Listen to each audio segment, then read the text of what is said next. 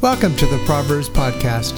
Our text today is Proverbs chapter 11 and verse 25.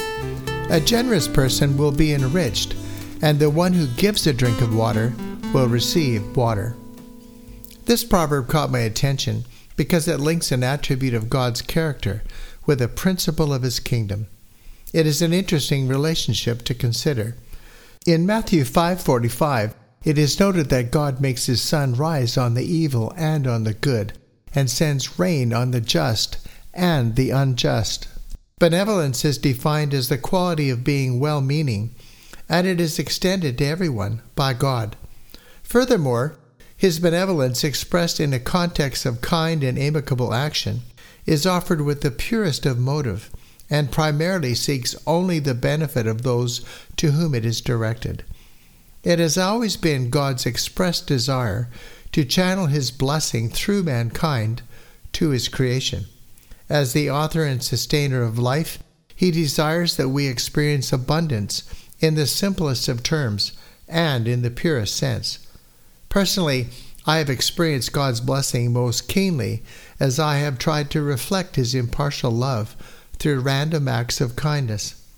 A witness that channels God's blessing reflects reciprocity, which also is a foundational core value of God's kingdom. It is defined as the practice of exchanging things with others for mutual benefit. Consider this quote from The Desire of Ages, page 20. "There is nothing save the selfish heart of man that lives unto itself. No bird that cleaves the air, no animal that moves upon the ground, but ministers to some other life. There is no leaf of the forest or lowly blade of grass, but has its ministry. Every tree and shrub and leaf pours forth that element of life without which neither man nor animal could live, and man and animal, in turn, minister to the life of tree and shrub and leaf. The flowers breathe fragrance and unfold their beauty in blessing to the world. The sun sheds its light to gladden 1,000 worlds. The ocean, itself the source of all our springs and fountains, receives the streams from every land, but takes to give. The mists, ascending from its bosom, fall in showers to water the earth, that it may bring forth and bud."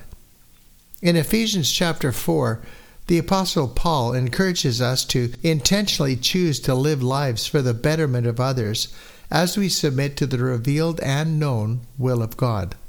I quote, "You should no longer live as the Gentiles live, in the futility of their thoughts.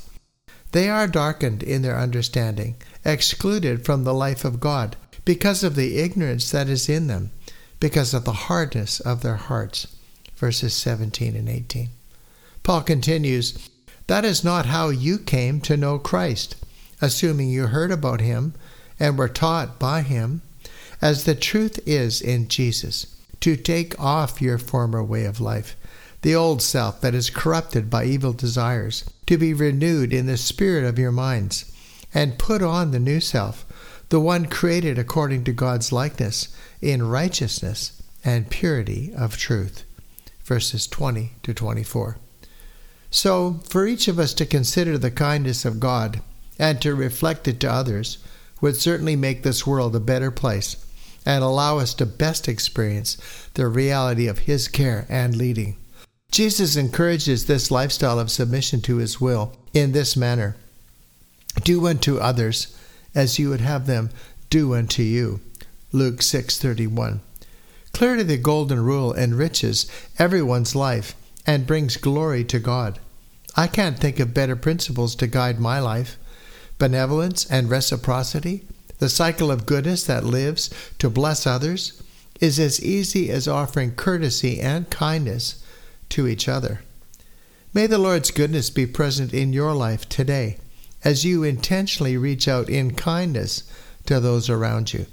And just wait to see how God's goodness returns to you in ways that will strengthen your relationship with others and with Him. I'm Pastor Ron Nelson. Have a great day.